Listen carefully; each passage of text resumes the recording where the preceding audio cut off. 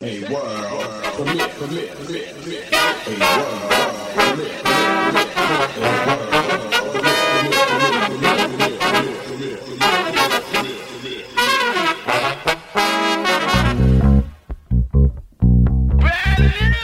Good for you.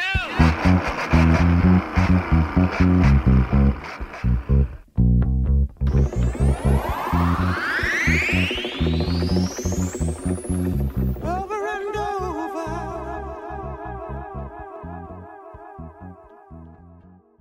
The music just turns me on. Welcome back to the Black Studies Podcast, a space where we discuss the creative and collaborative work in Black Studies. My name is Sally El-Sayed, your editor, producer, and co-host of the series. Co-hosting this episode with me today is Professor Daniel McNeil. Hi, Daniel. Hi, Sally. Hi, everyone. Welcome to another episode of the Black Studies Podcast. I'm thrilled that we're joined today by Natalia Hunter-Young and Lauren Kramer. They are two incredible and generous thinkers who carved out time to join us to talk about Black study, popular culture, mentorship, method, and so much more. Natalia Hunter-Young is a writer, film curator, and pre-doctoral fellow in Black Studies at Queen's University.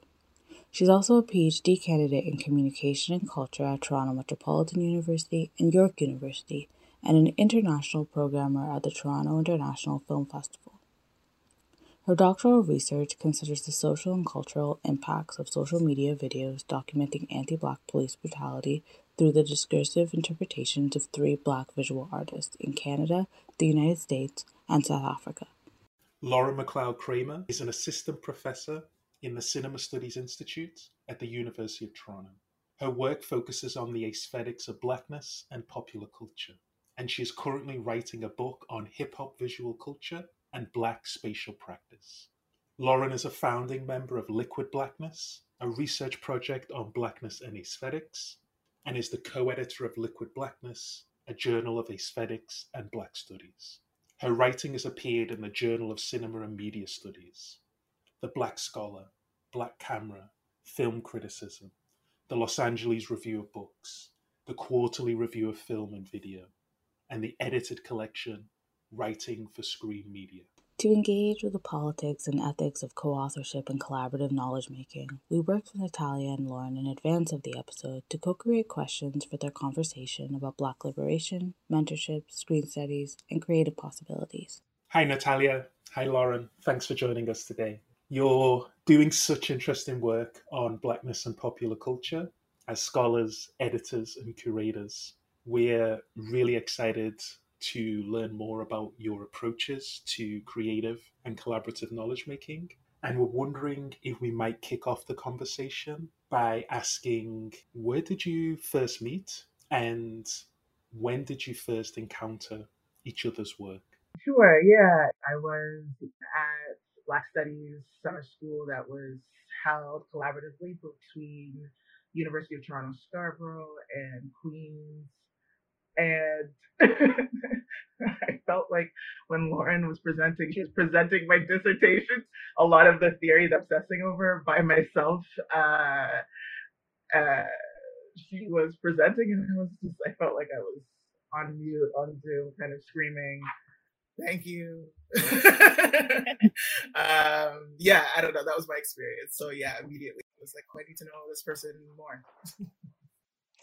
Yeah, I mean, so I feel really lucky. I was invited to join the planning committee for the Black Studies Summer Seminar, which is organized in part by one of my colleagues at University of Toronto, Mark Campbell, in collaboration with a lot of other amazing people, and it was this amazing experience for me getting to come to this event with all of these students across different disciplines invested in Black studies here in Canada, because I'm still new here, and I really felt like it was a real important turning point in my recognition, like, oh, what's happening in Black studies in Canada is something very important. Like, you really need to be aware of where you are and the distinction there. And So I just had the pleasure of like hearing all of these students and upcoming scholars thinking and asking questions, and like kind of the delighted feeling of like, oh man, I would have loved this group when I was in grad school. Yeah, so it was just really super special. It was awesome. It was the perfect example of like Black study, like like there's the content of what we do, but there's also the way in which we do it, and this sort of mode of collaborative thinking. And the event is just put together so thoughtfully by the organizers in terms of when we have sort of open sessions and closed sessions and how we share. It really feels like the work of doing Black studies. It's a real like model of that. So I'll just ask, because you said, like, oh, I was touching on dissertation topic. Like, do you want to tell us a little bit about the sorts of things that you kick around? Sure, yeah. I mean, I think part of what you were speaking about, Sylvia Wynter's Rethinking Aesthetics Notes Toward a Deciphering Practice, which another guest faculty member, Mark Campbell, had introduced me to in my first year of the program. And since then, I spent a long time trying to figure out a little bit of what it meant. And then coming back to it, having had like little nuggets of understanding helped make more understanding along the way. And so, yeah, so I think you were talking about the paper that I just felt like I was thinking about alone. Of course I wasn't, but many people are thinking about it alone and together.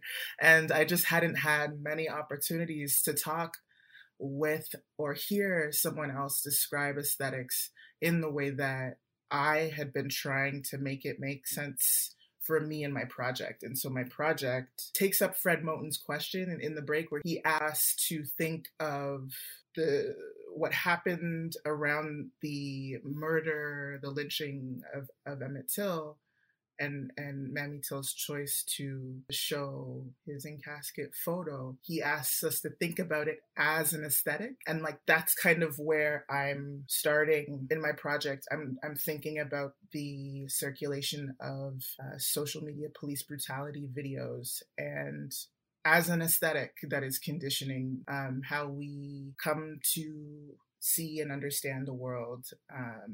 And yeah, I mean, I think it was just so refreshing to hear someone talk about aesthetics as I was understanding them, or as I was trying to understand them. Mm-hmm. That makes a lot of sense to me. I think that those of us who work on popular culture, um, and like objects, I think of a certain scale, um, that yeah, I don't know. I guess like I just feel like we're always searching for the ways to sort of take seriously these objects that I think are constantly doing this work of world building. And it's like if we know that we are like immersed in these images of the kinds of videos, that are violent, that circulate, that you're studying, or for me, like I study music videos, that's the world I live in, that's full of pleasure and joy. Um, and I know that it makes my world, and so therefore like I need the tools to sort of like think critically about how they're formed, like how could I actually move around a space, if this is the built environment, and that the environment is popular culture, is popular media. um, and I don't think that it's always a question of, oh well, this is important because lots of people see it. Like I think that that's a starting point for taking pop culture seriously, but I think that we find these really interesting questions when we start to push past and think about form. Like, what is this encounter with blackness like that I have on a daily basis in these forms that are not the high art object. So yeah. Sorry, I was just listening. Not thinking on my own of what to say in response to that. I was just listening to what you were saying. I mean, as you're talking about world building and the music video, or music videos populating your world, it makes me think of the time when, music videos very much did populate my world. It was what I was talking to my peers about every day. We were all going home to watch 106 in Park. We were all in tune with what album was coming out when, and we were all up in HMV, which like doesn't even exist anymore. It just like is a very different world of having to engage with music now. And it's almost hard to extract yourself from this and go back. You have to really, it's a totally material shift. Yeah. I mean, even I just received Aaliyah's self-titled album in the mail, the vinyl, which like I got one of those spammy emails and I was like, how can I not, right? Like I can't not, because it's me they're talking to. And then I was like, okay, fine. Yeah, I'll sign back up and like, yes, take all of my money and what else do you have? And it's also like I've been robbed of Aaliyah's genius for the last few years because of the way that the industry has redecided to monetize the way that we communicate to each other. And it makes me angry. That's my world that you're taking from me, and I got to find my way back to in some sort of like, I don't know, creative way. Yeah. Oh, that is so fascinating. I do think that. So anytime that I'm asked to talk about music videos and someone's like, "Oh, what's your favorite?" I always have this hesitation, like I'm gonna name something, and in 2 minutes, whenever this is like printed or whatever, the thing I've named will be so wildly irrelevant because part of what fascinates me about these objects is the fact that they are in constant motion. We like metabolize them so quickly, and so you look silly when I'm like, "Oh, I think that Yes. whatever videos like changed the world." Well, I mean in the height of like WAP moment, you know what I mean? Like it felt like there will never be another music video after this. And you know what? Like when was the last time you thought about that music video? I just feel like this pace is so fast, and it makes me think about when you say, oh, I remember running home to watch 106 in Park and thinking about videos, and now I feel like I don't have access to these things I love anymore. I absolutely understand what you're saying, but I think that the genius of Black popular culture is like, oh, well, it's on TikTok. Um, Here are your music Yes. videos, Well, you'll always and find it. Yeah. you always find it. And you will always find it if you have the openness and the willingness to engage with Black popular culture as the ever moving thing. Now, if you're not, then yeah, it's full of heartbreak. I was speaking to someone recently and they were like, these kids, I feel so bad. They're never gonna know, and they were naming like it was kind of real hip hop head argument. Like it'll never be like this again. And I was like, I appreciate that. You're absolutely, it's just true. And yet, um, this gatekeeping, this idea of like the privileged moment, and that was the only moment of relevancy or rebellion or wild style. I just, but it's hard to, we all have our moments. But we have to we like people fall in love with hip hop and Black popular culture just in general because of that motion, because the energy is actually it feels immediate and right there. It's I don't know, it feels tangible in all of these different ways. And so if we go and do this thing where we're like, this is how it was and this is how it should be, it's so funny because we take away that like vitality that made us fall in love with popular culture. And yet like every year I get older and I'm like, what's this? So, I think that we're like in danger of getting away from like the objects that I love. But yeah, I think that, yeah, it's a constantly moving target for the people who are trying to study these objects. Absolutely. You're making me think of this. I often have this memory where I was in my parents' kitchen we were all there for some reason, and CBC was always playing, and I would always go in there and change it to Flow, which was the Black radio station in Toronto at the time, and so my mom's in there and she's hearing someone say how Brian McKnight is so great because he never uses any samples. And then she turns to me and is like, see, no samples. Brian McKnight, it's great, And I'm like, sampling is an art form. You don't understand. You don't get it, And now I'm listening to like Lucky Days Over, for instance, and I'm like, I can't handle this. But then I can. I just needed to get I need just to get over the first few bars, I guess, or something. But it was really hard to extend myself to that song because of what the early sample change and rhythm did for me and my own rhythmic memory or whatever it was. That's such a beautiful way to describe, because you pointed out this idea of like, man, R&B right now is like really, really sample heavy, um, and in this like highly recognizable way. Because I was thinking, I was like, is it sonically a little bit different? And I love this idea of right now that there's like kind of a moment in music that is like really, really leaning on like sampling references to like 90s and and they're not. Obscuring the song, abstracting it in the way that like some producers do, but instead you're like, oh, I know this song, and then it changes into something else. I love the idea of like Black popular culture booting you out from the thing that you recognize and the thing that you know. So you're like, I know this song, I love it, and then it knocks you into the new track in a way that is like, stop thinking we're gonna stay the same. Like the change is gonna happen, the movement is gonna happen. Like it feels like a beautiful formal gesture of motion, of forward movement, of the willingness to step into kind of an ever evolving new sound because it is jarring. It is actually jarring when you think it's one song and it's another. Um, yeah. Oh, I love that. Also, in my mind, I do like a really good Lucky Day impression, and so I love that example.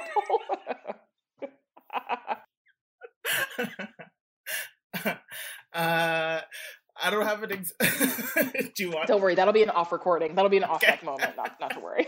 No, I'm not saying. Yeah, I mean, what were you just saying? So I feel every time when you remind me that it's right. You're right. It is about the motion. It is about movement, and it's constantly moving. And it's the beauty of like being able to hear my parents dancing in their youth when I put on like the Temptations or Aretha Franklin. Like that's the gift I am given because of Black music. But there is always this tension between holding on and going with the flow, I guess, or going where the record takes you. And that will bring that always, I mean, it's like everywhere. It's all over hip hop. It's all over R&B. Yeah, that tension between no, it's got to sound this way, it's got to feel this way. It had to do this thing. It couldn't have been that popular, for it to qualify as this and that. I remember when they were debating whether or not to play Andre 3000's Hey Ya on Flow because it didn't sound like they were they had hip hop and R&B didn't sound like Hey Ya at the time.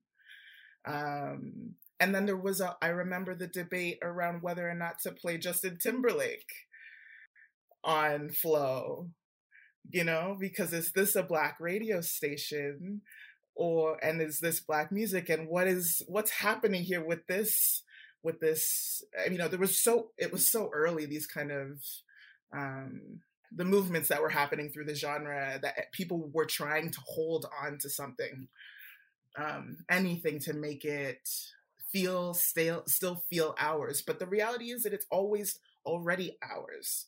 And as you say, industry can't really get in the way of us finding it. Well, and I think, in fandom, there's a pleasure in like talking about like what's the best, what's your top 5 this, what's your top 5 that.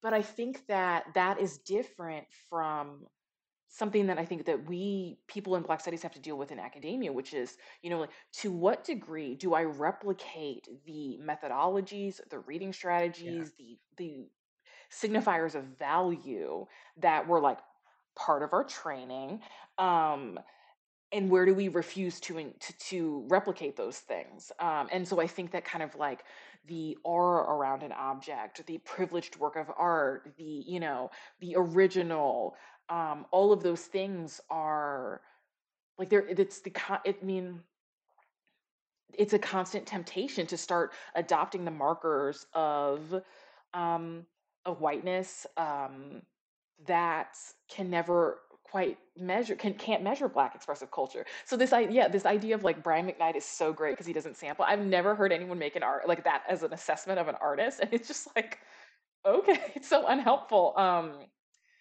Yeah, like I love the idea. That doesn't say anything about like the beauty of Brian McKnight's music because it's got this emphasis on originality. And so you're not saying anything that's not anything that's super helpful about Brian McKnight, but then it also doesn't say anything about the original or the I shouldn't use that word again.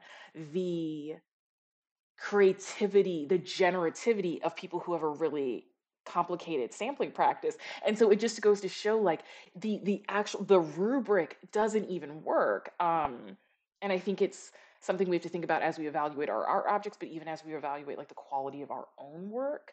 Like how much does my writing look like the way, an academic standard should be or should look like or feel like? Or how does the institution measure the quality of my work so that they can tell me I can, go up a rank, or I finished my comprehensive exam, or all of the various stages that we're all moving through. Yeah, I mean, that's an interesting question, because I write in a lot of different spaces, and that ends up being a way for me to say similar things different ways to different people, and what I've realized, I guess, over the course of this PhD, I feel like the writing, which I was trying to replicate form in different ways, I feel like they've actually come like this. Sorry, this is radio. Together. I think they've come together so that meaning I feel like I can write almost in one way. I can use, I feel, yeah, and that comes honestly, it's only kind of a reflexive it was a reflexive observation in first year when I had tried to use Winter's Rethinking Aesthetics for the first time in a paper. And though I was happy with kind of how I found the answers I found for myself through it, I was really unhappy with how difficult it was for those who asked to read it to understand. So, and I don't think that was because of the material. I think it was because of the writing, and that's the challenge that I took on, was to try and, like, I guess, adapt my writing in that way. So anyway, as you're saying, like, I'm thinking as I move into hopefully a tenure track position, and continue writing, yeah, it's something I'm thinking about a lot. Can I write an essay and publish it in Rolling Stone? And could I also publish potentially not the same essay, but an essay written in a similar way in an academic journal? And I think I can. Now, I think pop culture is there now. And I think a lot of that is because of Black studies, because I think American culture always comes back to us for some content. And I think that, that's a little bit of what's happening, but maybe I'll stop there. No, I mean that's incredibly encouraging and exciting for me to hear that, that early in your career that kind of like I can think the way I want to and I recognize that the work that I'm doing is not suited by mimicking a style, a sort of academic style, the sort of standard style that a lot of us are encouraged to write with and do start off writing very awkwardly trying to adopt a certain tone.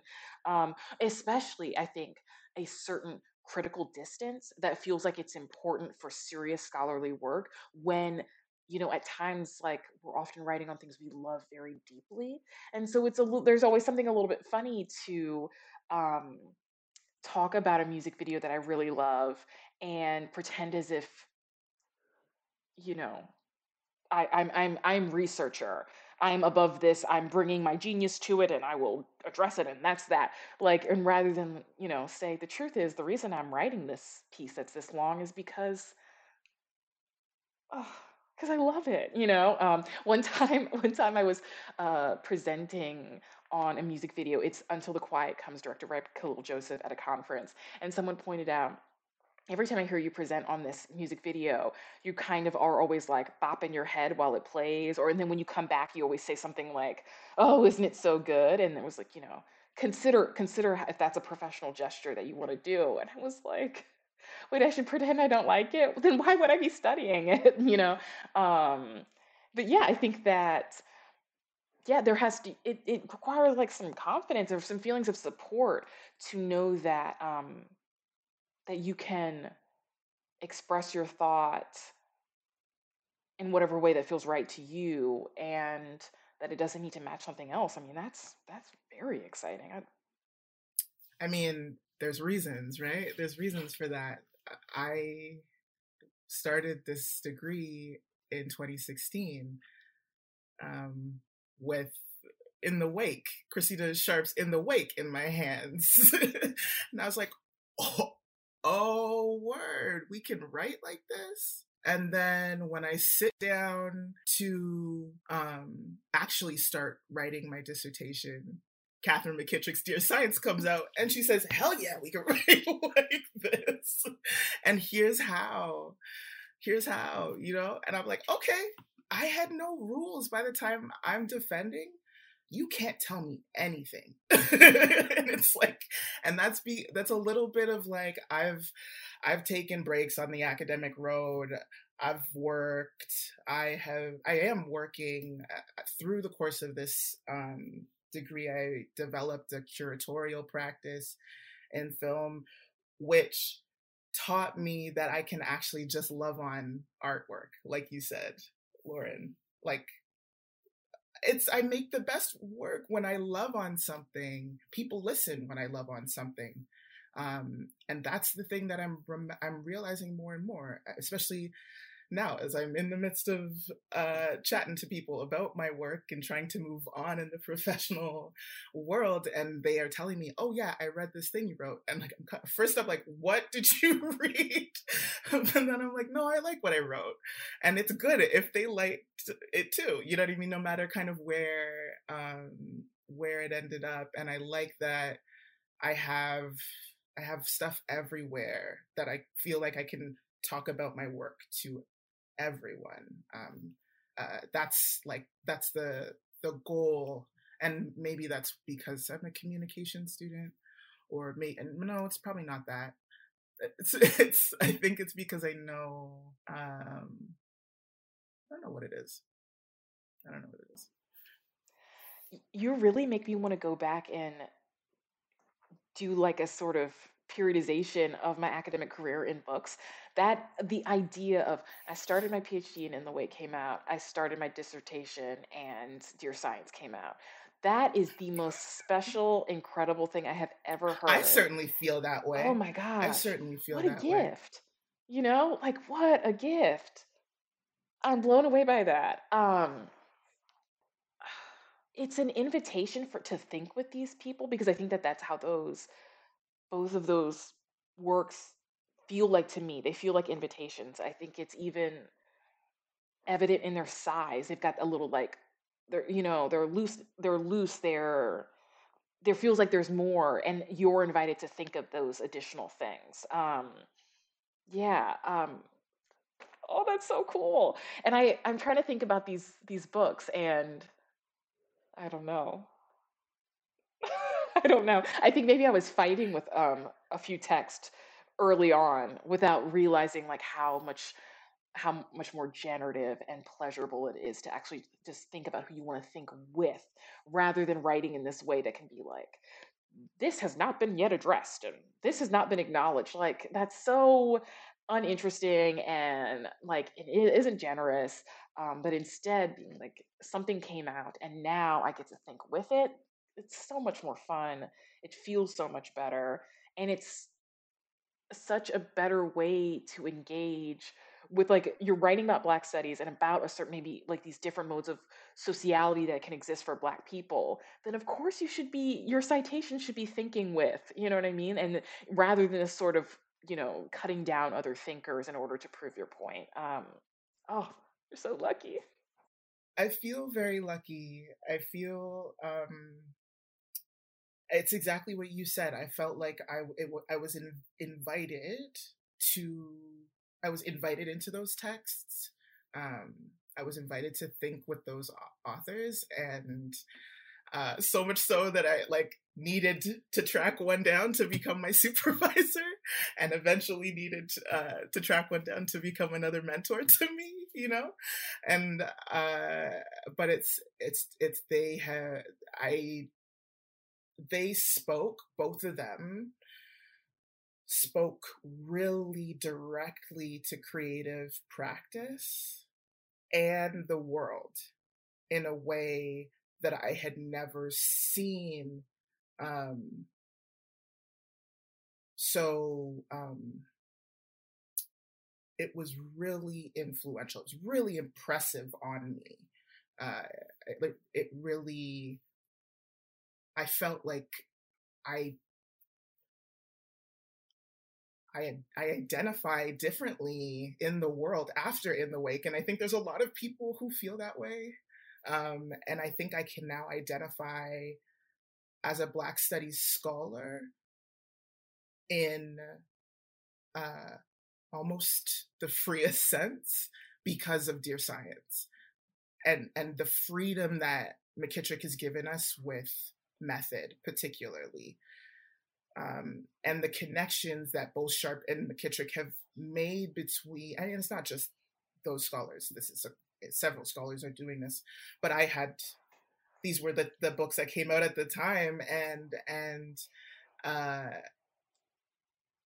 yeah, both of them ended up just being these incredible platforms for intellectual and creative experimentation. As it and told me that experimenting was enough.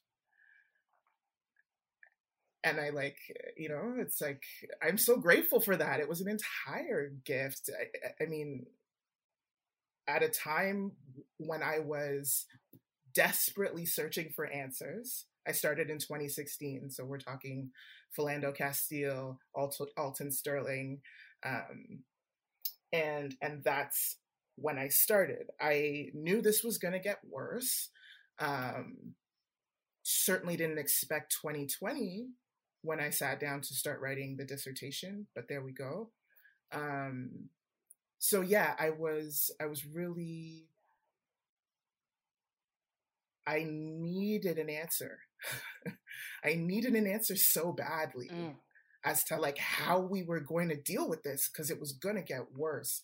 And I everywhere we look, I can't have it be everywhere all the time. And what is happening? I wanted to know what was happening. And I slowly but surely found little pieces of the puzzle, scholars, Winter, Clyde R. Taylor, who had done this thinking in the 80s, right? In the 90s. And so generously wrote it down for us so that we can start to have that greater understanding of where creativity and Black study, how they are entirely um, you cannot pull those two things apart. They are one and the same. For me, they really are. Creativity and Black study is the same thing.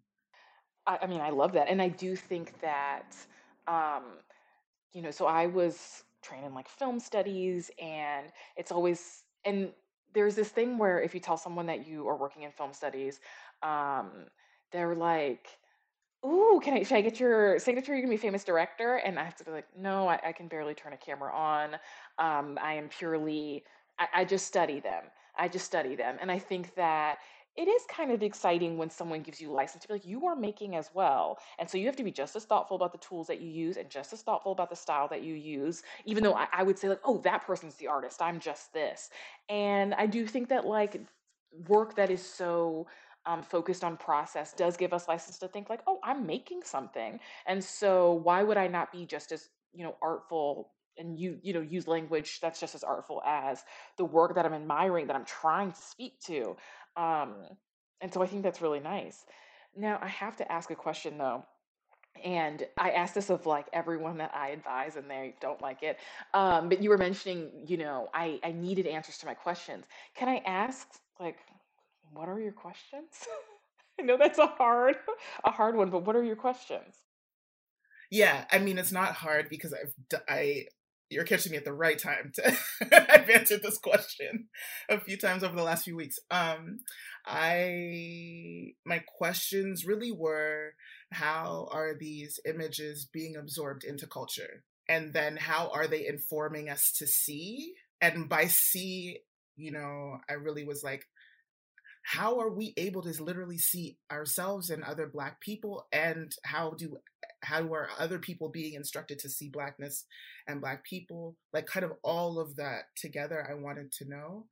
And then how can we see differently? Those were the questions that I started with. And they were that vague at the beginning, and they don't feel vague to me anymore because I have found some answers, or like sufficient answers, which are that we survive, that we continue, we always have, and these are the ways that we do that, which is exactly what Sharp and McKittrick gave us in their theory and their method. And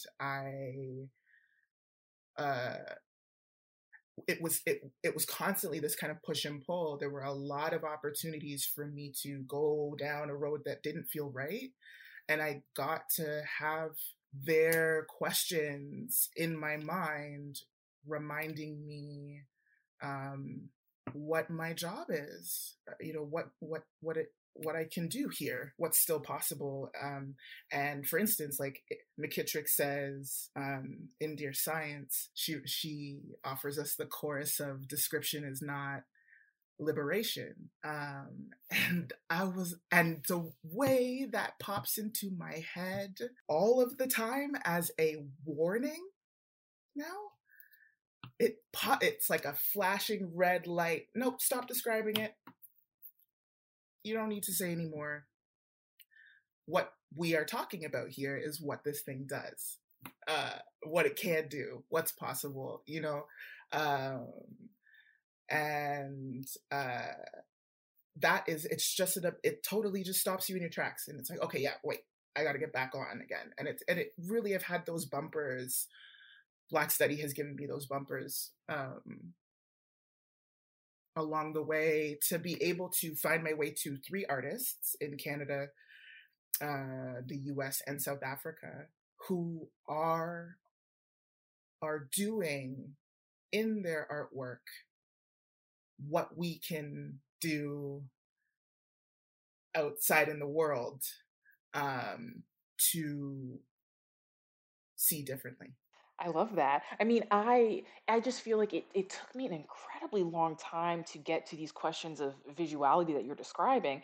When I first started my graduate work, I felt like I was locked into this representational bind, and I could not find the interesting question because it was like, is this good? Is this bad? Does this does this save us? You know what I mean? Or is this making things worse? I just could not get out of that bind. I could not find the right questions because so much of the discourse was taking up of these issues of stereotype and positive and negative representation or cultural uplift and things like that. And it was really like running into a wall. And now it's so nice for me to have kind of found Black studies literature like that's working across, that is undisciplined. Um, because now I feel like I can offer that to students who are finding themselves like walking into that wall because I was everywhere. Like I was like at one point I was like, I'm gonna try, like critical race theory. That sounds amazing. And like really reading legal studies. And I was like, that's cool. But I was really just, grasping for a better question. Like that's how much, I think you recognize that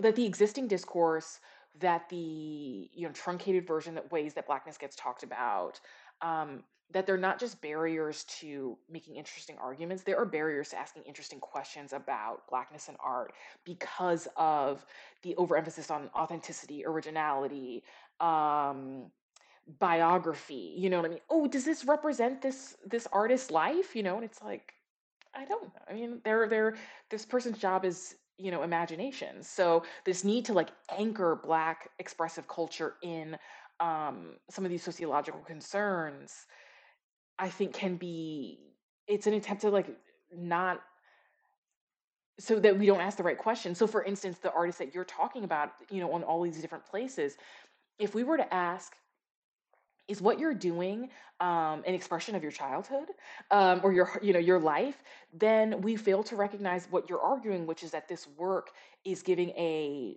model. It's dreaming of the ways in which Black people could exist in the world that at the moment are only capable of being rendered in art, and we can learn and then make it so that they can happen in the real world. But if we only are asking questions of like, now is this going to, or white people going to like this image of Blackness? Is it going to scare them? Is it going to do this or that? Then you miss out on all this imaginative genius that is way beyond these issues of good and bad representation. And so, yeah, for me to even like get out of that, it was an intellectual bind. And so it's very exciting that you are, I think, kind of, it sounds like bypassing a lot of that stuff. It's kind of boring. I only get to bypass it because of the educators who put it in front of me. I mean, well, blame the Amazon algorithms maybe for helping me find sharps in the wake. But beyond that, which helps you just get started, right? Then you can just go everywhere and back and forward. And but yeah, I mean, I needed that I needed Mark Campbell to put that paper in front of me. I needed Stephanie Laddie to sit down with me and explain it to me. I needed support and to understand that. And I still remember my friend and colleague Steph, who's now in a tenure track role of her own. She's sitting there on the phone with me and explaining to me that what Winter is saying is that we have to get out of this reading of of humanity of Black life in see, I'm not going to do it justice, but it's this, she's like this, essentially this desire to rehumanize is in itself is playing into this binary that we don't need to play into. And like, so if you can escape from this life death binary, then there's something else there for you. And so hearing that alongside with what I was getting from all these other places, and another person would be Nicholas Mirzoff's The Right to Look, that I was introduced to his ideas around visuality and counter-visuality in my first year in visual culture, introduction to visual culture. And it blew my mind. It blew my mind by giving me new language to explain what I had thought I'd understood a certain way. And so like, these professors expanded my toolbox. And Mirzoff actually, I think, was the first time I encountered the aesthetic used in the way that I am using it. And then Winter gave me a huge wealth to help understand what's happening there. But when Mirzov said that the point or the way that power and authority work are by convincing us of something's rightness, and that is an aesthetic assessment, I was like, whoa,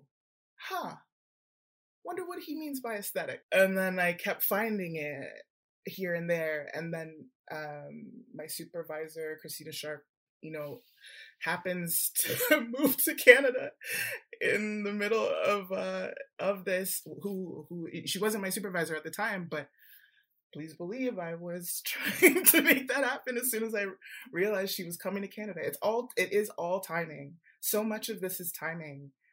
When I didn't have Black Studies guidance. I didn't. All of these years, I didn't. I had certainly, and not formal Black Studies like it's been taught in the US. And I come from a social work educational background, which gave me the community engagement, understanding there was nobody but the person, the human, we're talking about someone always in the work of social work. And that helped in the transition through, because I'm only here because of the person, because of the people, because of the work that has to happen on the ground. So how do I bring all these things together so that I can keep thinking about them? And this is kind of where I ended up. I love that. And also, I reject entirely the idea that Jeff Bezos has anything to do with the development of this project and your work. Like, no, I will not give credit to an Amazon algorithm for this. Just not going to happen. But one of the things that, because you have to do this curatorial work also, and to have this background of like working with people, I'm wondering if you have like thoughts about collaboration, like the actual best practices of it, or things that you've learned. And because, yeah, I think that ultimately, like what we've been describing is who you've been collaborating with, even if it's just at your own desk and the person's not there, but you've been collaborating because they're texts that they've generously made available. But because you also do this other work, yeah, I'm curious about how you do it or what you found in that experience. It's a good question, and it's something I would have been a lot easier for me to answer a few years ago. But I think, writing a dissertation is such a singular exercise that it can be very like isolating. But in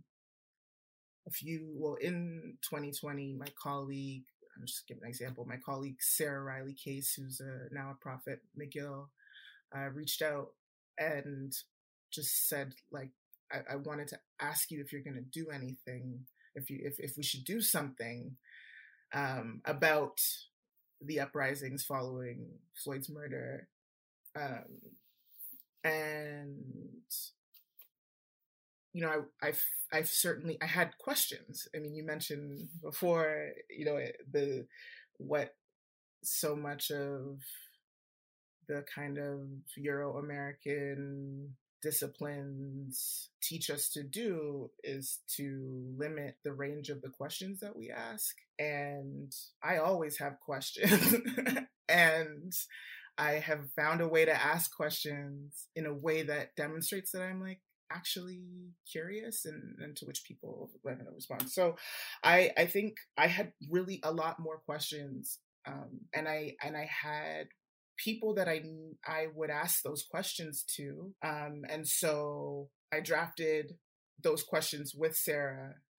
We reached out to the people we would have asked, the elders we needed to help ground us intellectually in that moment, in something. And that ended up as that Canadian art piece, Thoughts of Liberation, including a number of scholars who so graciously like kind of gave 200 words for us to put together in a way that helped us answer some questions. And I don't know if the formula for me has really been anything other than sheer intense curiosity and desire for like freedom. I really would like this to stop. I need it to stop. It's been a long battle for me. That brought me to social work, through social work, and out the other end, and I still need it to stop. So I have to find another way. And like, I am fortunate because a lot of other people did a lot of things that made this time work really well for me and the journey, the intellectual and creative journey that I was going on. There's a lot of people who did a lot of things, also 2020, and then we have a flood of Black Studies positions in Canada, which is complicated, but it happened. There were way more Black Studies. I mean, it was the first time ever anybody had ever seen anything like that for Black scholars in Canada.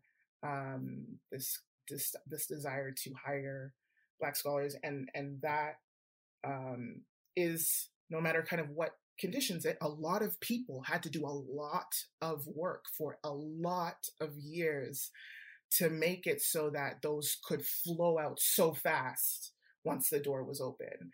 And like I know those people were there doing those things. I don't know who they were, but I know that it's like, there's just no way any of this would have been possible. And so last thing I'm going to say on this, I think, is something that's was really hard for me. I think coming back to grad school to do my PhD was figuring out citational practice. And it's still something I'm figuring out.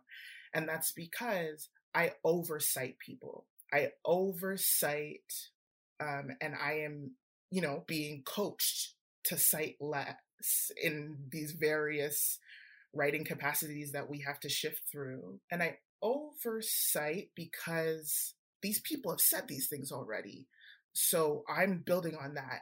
And I also think you should go back and see this thing, but I have to find a way, because of academia, to language this as my own. And that's the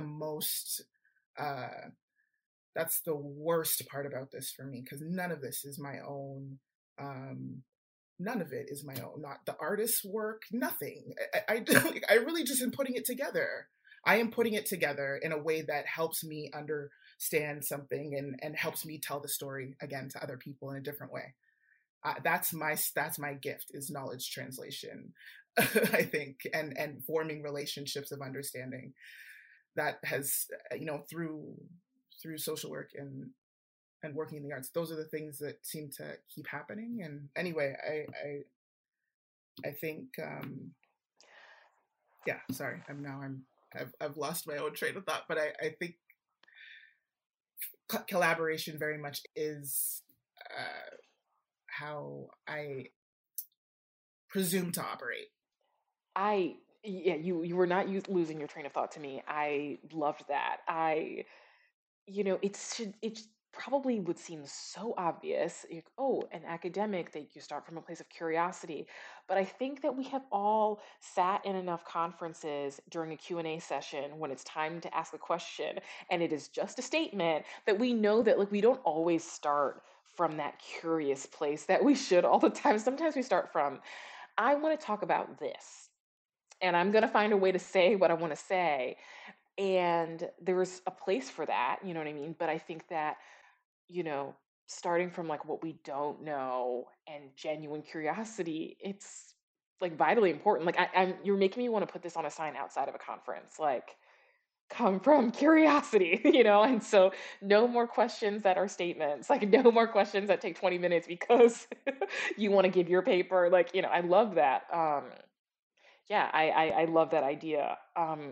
There is a filmmaker, Elisa Blount-Moorhead, who there's an interview of her by a dear friend of mine, Michelle Prettyman, in the upcoming issue of Liquid Blackness, the journal that I edit. And the filmmaker does all of this incredible collaborative work, and she says that part of the work of collaboration is asking questions. And there's the questions like what we're talking about, these sort of intellectual questions, and then she mentions that it's also your collaborator looking at you and going, how you doing? You good? You good? How you doing? You sleeping? You eating? And it just was so, again, like, it should be so obvious. But for the person that I co-edit the Liquid Blackness Journal with, Alessandra Rango, who's a professor at Georgia State University and is my former advisor and now my like regular collaborator, when we were reading over like the draft of this and we see that part of the answer, I felt like we were both just kind of floored because um, how much we've learned that our collaborative work includes, saying like, do you need to take this week off? Like, do you need a break? Hey, I can tell the way that you're answering emails that we need to pause.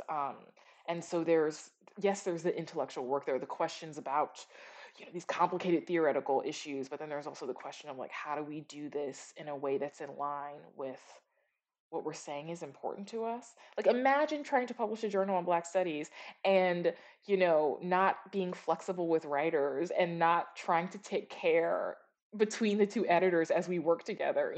That makes no sense. Um, but the way that this filmmaker articulated it was just so incredibly helpful. You okay? You sleeping? Who's in charge tonight? Like, do you need a babysitter? Just like all of those things. It's just huge. Yeah, absolutely. I think I look forward to that. I look forward to I when you love art, you become really good at observation. And I don't know. I think there's it's one thing that you can become good at, or one way to become good at observation.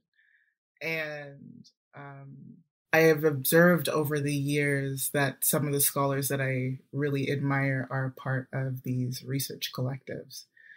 I don't know what they do. I don't know when they meet. I don't know who's in them. But I just kind of know that one person or a couple people are in it and they're reading something really interesting and having great conversations. I think, I'm thinking in particular about, I think Kimberly Juanita Brown does one. And then she has like a Twitter page for it. And so there's like all of these kind of cryptic comments that come out about the book that I want to know more about, but I don't know who's saying them, or, that they're just having these conversations. But that in and of itself is so great to see modeled, to know that, oh, this is how it gets done. Okay. Like, I'm paying attention to that and, trying to file it away for later. So like when it's my turn to, have a little bit of research buddy or something that I can, I can pull these thinkers together and give them time and care, collaborative care, like you just described, to do the thinking that feels most meaningful for that theme or subject matter. That's something like I look forward to as a junior scholar. Absolutely. I look forward to doing that over the next few years. I mean, yeah, like a very, very practical tip, like totally not, fancy, lofty idea. There has been a file on my computer since graduate school where it's if I hear someone say something amazing and I'm like, write their name down, I'm like, I will find an excuse to do something with you. There will be a conference that needs a panel put together. There will be a moment when someone says, who would you like to invite to such and such? I have a name, like just like always being aware of, these people that you can think with and trying to build opportunities to do so. Yeah, it's something that like I really enjoy, and I get to go on that list and be like, yeah, I met that person. I got to exchange with them. I got to think with them, and I, can always tell how it's benefited me. And I think it's very exciting actually for us when we can do this for other junior scholars or up and emerging scholars, graduate students. That's what's actually really, really exciting because we don't get the invitations all the time, and so we should be building this sort of like relationships with each other because we're the ones who are going to work together for a long time. We understand this sort of um, the loneliness, which we've talked about, and the precarity of the positions of being kind of early in your academic career.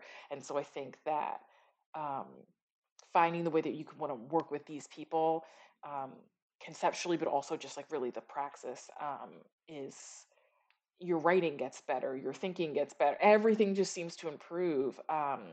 And it's just one more example of, I do not have to internalize the emphasis on the solo genius like me away somewhere being miserable trying to write by myself, because that is like something that academia privileges, for the kind of the single author, first author piece. Like I don't have to do that. And it makes me a lot happier, and the work is better. The work improves. So I think that sense of kind of how collaboration works at both a kind of high level, but also really practically speaking. Yeah. Alessandra and I, for example, we found out just recently, we both respect each other's time immensely. And we found out recently that we sometimes make each other work faster in the hopes of responding quickly to the other person. And so we're both racing to respond, but we do it for the other person. And then when you get a draft back and you're like, oh man, I didn't want this yet, and then you feel like you have to respond with that speed. So we had to even become more transparent about the pace in which we worked, because our aim was to be such good collaborators, but we were ratcheting the pace up too much.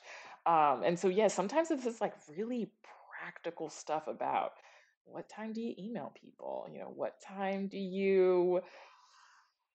when do you text versus email, because it's a different mode, like all of these things I think it's part of what we do. Yeah, for sure. That's a big one. When do you text versus email? I'm going to have to stop texting some people when I actually get a job, because it can be an email at that stage, but it's a little urgent, so it needs to be a text now. See, it's a different thing. Yeah, you're talking about the list on your computer.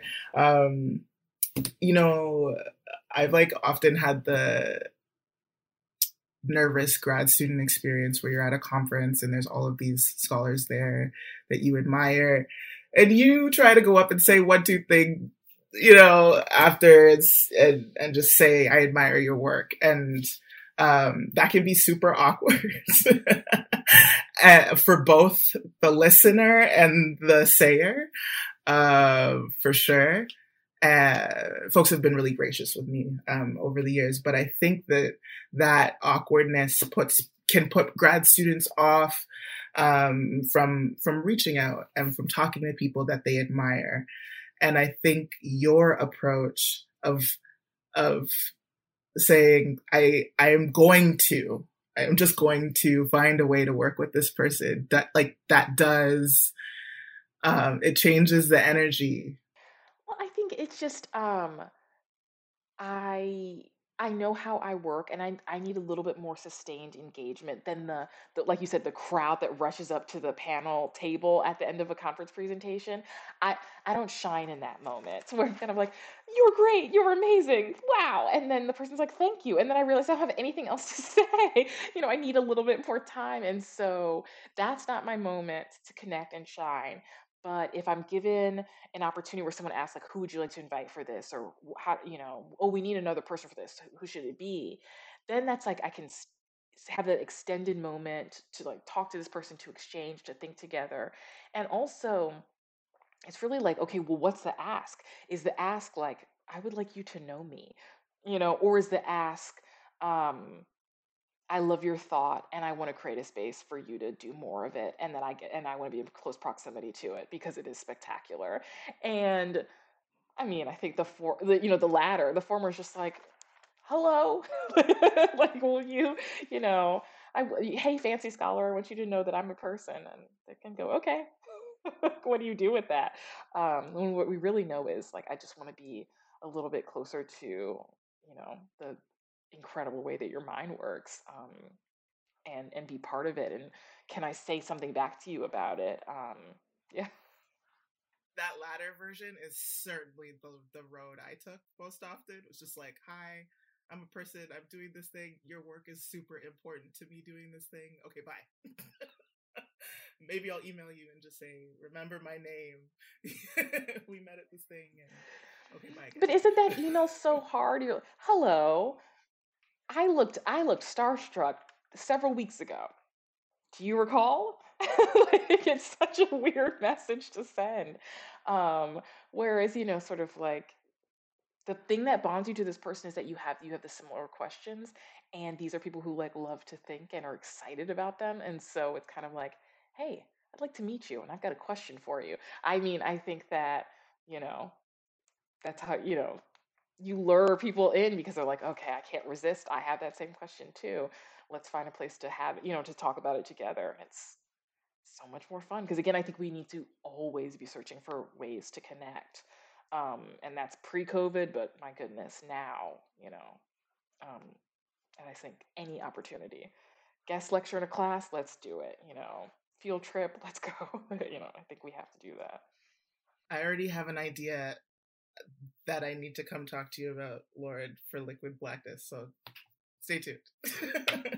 It's so beautiful. Yeah, I mean, one of the words or one of the phrases I've jotted down is just sustaining community, right? So I hear Natalia speak so generously and beautifully about what Catherine McKittrick's work has meant to her. And I think of how Catherine wrote letters to Toni Morrison, right?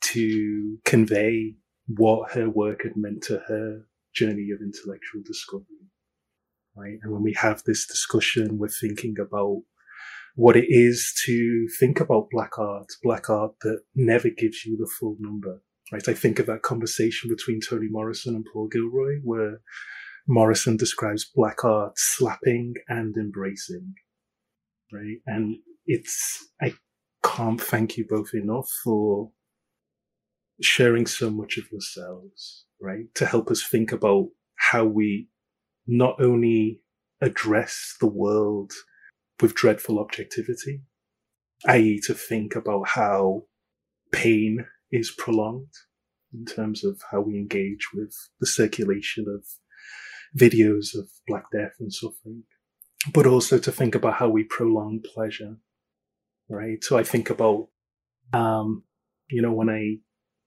have conversation with Paul Gilroy for my book, and he talks about going to see Bob Marley in concert and still keeping the ticket, right? That notion of maintaining that pleasure, thinking creatively like you were both doing about not just creative recycling, not just the idea of bringing newness into the world, but also how we play carefully with living memory. And again, what I loved in the conversation was this idea of the revolutionary power of curiosity and sustaining a community where we all ask questions.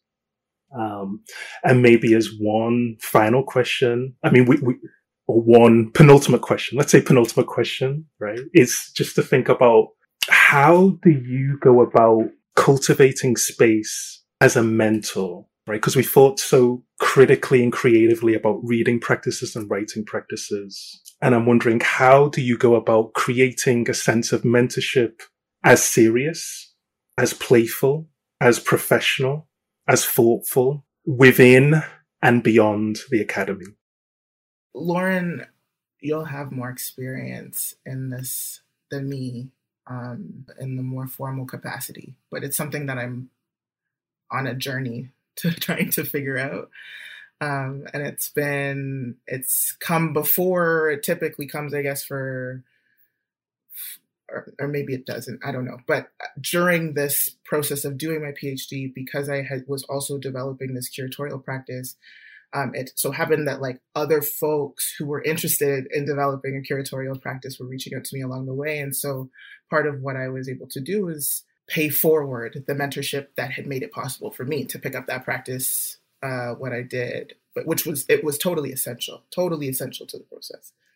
I had to know, I had to ask a question. It's very simple. I asked, how do people become programmers, to someone I knew who worked at TIFF? She said, I don't know. It's kind of like a mystery, but it's good to write about film. And there's a job posting that closes on in the next 3 days for a pre-screener. You should apply. That's how it started. Just one question. How do people become programmers? And like now, anyway, so I think I have done my best to pick up on the folks who reach out to me who are asking the same question, with something else behind it, and to let them know that though I am sometimes not always super accessible, I will make time for you. So just give me, like, work with me a little bit, but I will make time for you to sit down and help you think these ideas out loud. And I won't do that for everyone, but I will do it for the ones that I think I can support in that way. And that's like just kind of one piece of how I'm thinking about mentorship, but it's really going to have to change as I move into becoming a professor and supervising graduate students. So it's like really going to change. And so maybe Lauren, you want to talk about that? Sure. I am, I think, just first thing, also the beneficiary of, spectacular beyond mentorship, and that again is Alessandra Rango, who is really the one who taught me about the significance of building community around thinking. Everything that, if the Liquid Blackness Journal began around the Liquid Blackness Research Project, which is a group of graduate students and Alessandra at Georgia State University. And the idea was we were coming together to have these research projects around art that we had been entrusted with because a filmmaker was coming, or a series. And then we realized we needed to document the work, and then that became a journal.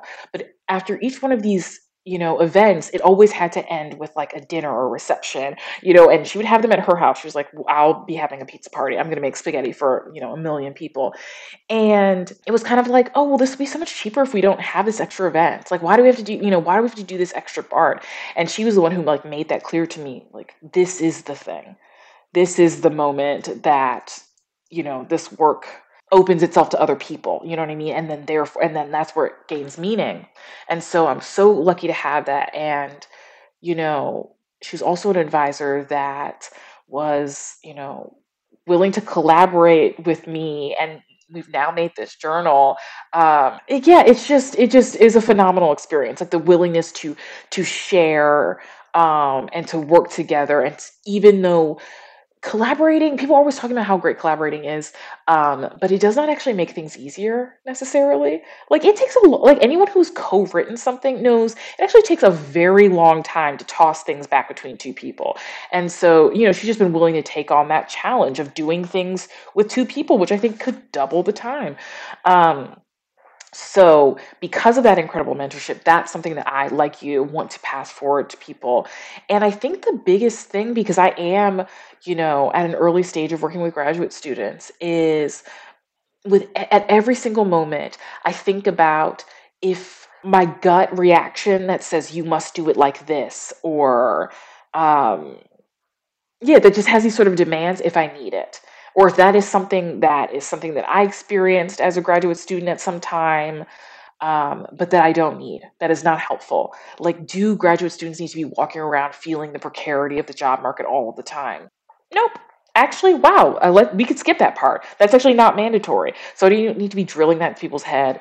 Do I need to make people feel like I'm going to ask questions at the end of their presentations that will undercut their work because that's important to learning? Oh, wait, actually, no, I don't need that. And so it's just a constant process of every single thing that feels like it was handed down, like that's just the way it's done, that I have to like assess, need it, don't need it. If I don't need it, I get rid of it.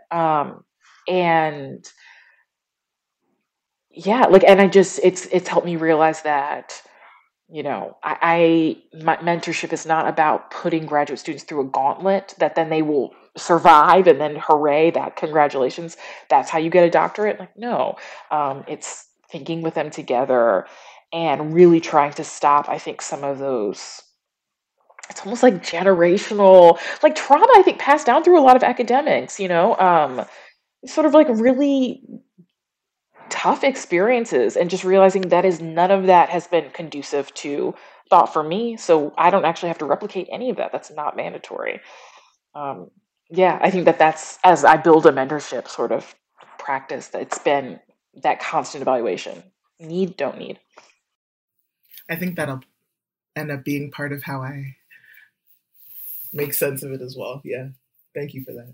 It's so wonderful to help us think about, intergenerational trauma but also pitfalls of neoliberalism that continues to cultivate and promote exaggerated individualism. And maybe one way to bring so much of the collective struggle that you've spoken to today is to end with a question that's inspired by the Montreal-born intellectual Richard Eiton, right, who wrote In Search of the Black Fantastic. And one of the questions he liked to ask was, what are you listening to and what are you reading at the moment? And so that's one of the questions we like to end with in the podcast. And so, yeah. And if you, as scholars of visuality, if you wish to extend this to think through what Paul Gilroy might call the oculocentrism of contemporary culture and speak about what you're watching, feel free to do so as well.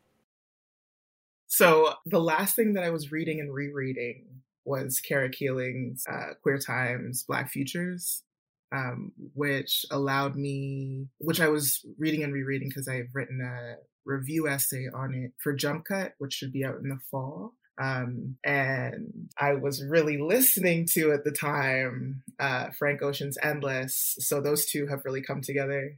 Well, they came together in that essay, so I'm excited about that. But right now I'm working a lot on the disc, so not as much reading and rereading as I would like to be doing other than my own work.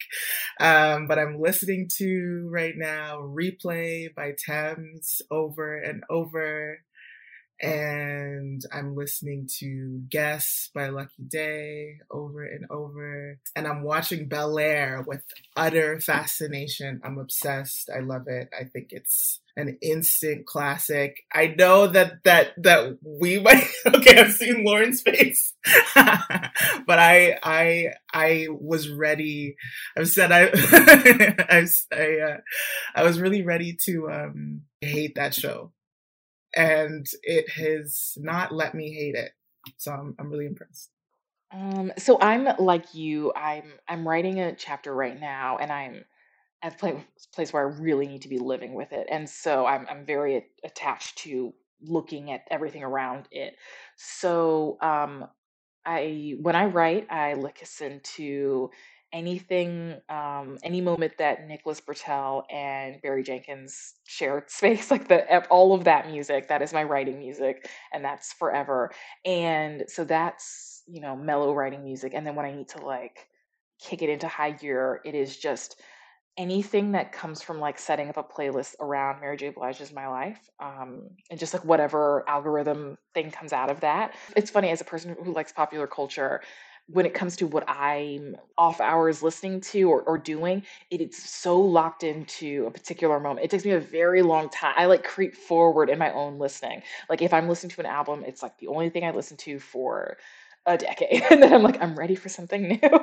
So, that's what I'm listening to, what I'm reading. So right now I'm writing about echoes, and one of the things I was most excited about in that process was writing by Tao-Lee Goff, who is a scholar and DJ.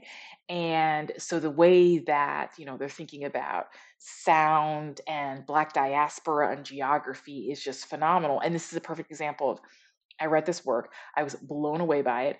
The name immediately goes in my file. And then I, recently had organized an event. It was on catastrophe. First invite. Tao, like, let's do this. I want to think, near you. I want to see this work up close because it's blown me away. So that's something I've been reading. What I've been watching, nothing good. Everyone who knows me knows I have terrible taste. So the real answer is like some dating show on Netflix. That's, yikes. But what I wanted to be watching is, I have to really ramp myself up to watch Atlanta because it's so good that it's too much. Like I have to really brace myself for it. And so we just found out how to watch it here in Canada. And so I'm going to meditate, careful breathing, and then watch the genius that is that show. It is the most incredible thing ever. So that's what I want to be watching once I have the mental space to do so. I should also say, actually, I'm also watching the music video that I'm writing on, which is Nowhere Nobody, Earl Sweatshirt's music video, directed by Naima Ramos Chapman. And so that's all I can think about right now. It's amazing.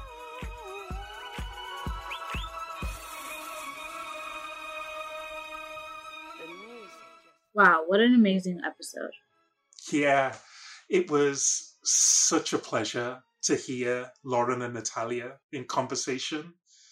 They left us with a real treasure trove of stimulating quotes and ethical approaches to think about liberation and decolonial praxis. And our associate producer, Alador Berekatab, also listened into the conversation. And it'd be great to bring Alador in here just to share any thoughts or questions that you were left with after listening to Lauren and Natalia. Thank you so much. No, I love listening to Lauren and Natalia's, the way in which they talked about so many different topics. But specifically, I like the way they talked about, the work that's dreaming of the ways in which Black people exist in this world, the possibilities that kind of art gives us, and the endless possibilities that we can't necessarily see or think through in our daily lives. But when we talk about arts and the opportunities that gives us, it's, there's no barriers to it. But something that I found really fascinating was the way that they talked about the good versus bad representation.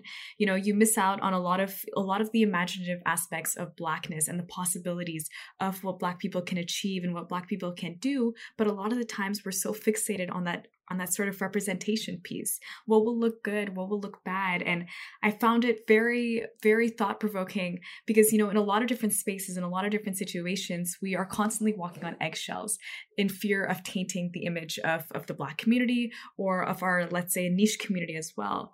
And when walking on eggshells, we kind of restrict various aspects of ourselves or diminish certain aspects of ourselves to ensure that we're kind of being portrayed the way that we always want to be portrayed.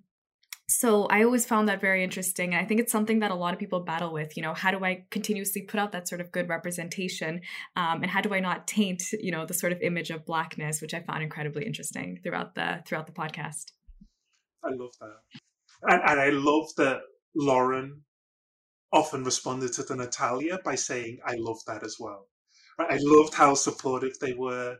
I loved, exactly as Alador's mentioning, that the conversation was not about what limits us or confines us as much as we're aware of that, but it was about how we can open ourselves up to new worlds and new possibilities. And that was a really, really fantastic reminder of the creative possibilities of Black studies and Black art and Blackness. I love that. And to build off of everything that's been said so far, the part of the conversation that stuck out to me is when Natalia expressed that although she was alone while writing her dissertation, she felt like she was collaborating with the authors of the book she was engaging with throughout her research. And I love this point so much because I think that the idea of seeing the authors, musicians, and scholars that you're reading and listening to along the journey of your research as active participants in your work was such a beautiful way to illustrate the expansiveness of what it looks like to be in collaboration with each other and truly embrace the endless creative possibilities of Black studies.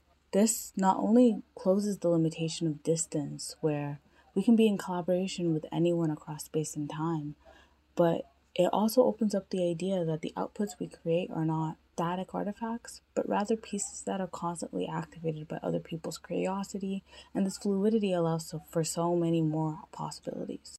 Mm-hmm, mm-hmm. And even the idea, what I loved also about Natalia's comment was how specific it is to growing up at a particular time and space, like going home to watch 106 and Park, right? That's a particular moment, right? But also the sense that being open to intergenerational communication in terms of saying that when Natalia engages with a piece of music, she's not just hearing that piece of music, she's also hearing the sample, and she's thinking about how her parents may have engaged with that type of music too. So it's like being part of that ongoing conversation through the text, but also through the music, through the sound, through the groove, and always being open, yes, to different possibilities, but the idea that Blackness is also a changing same. It's a acknowledgement of tradition, but a tradition that is ceaselessly in motion. Thank you, Daniel, and thanks, Alador, for those thoughtful reflections. That wraps up today's episode, and thanks again for tuning into the Black Studies podcast. We'd love to hear your feedback, so feel free to rate and review us wherever you listen to your favorite podcasts, and contact us with your questions, comments, and ideas for future episodes. We're on Instagram at Black Studies Podcast, and can also be reached at the Black Studies Podcast at gmail.com. We'll be dropping another episode next week, and we hope you have a wonderful week filled with joy. Take care. The music just turns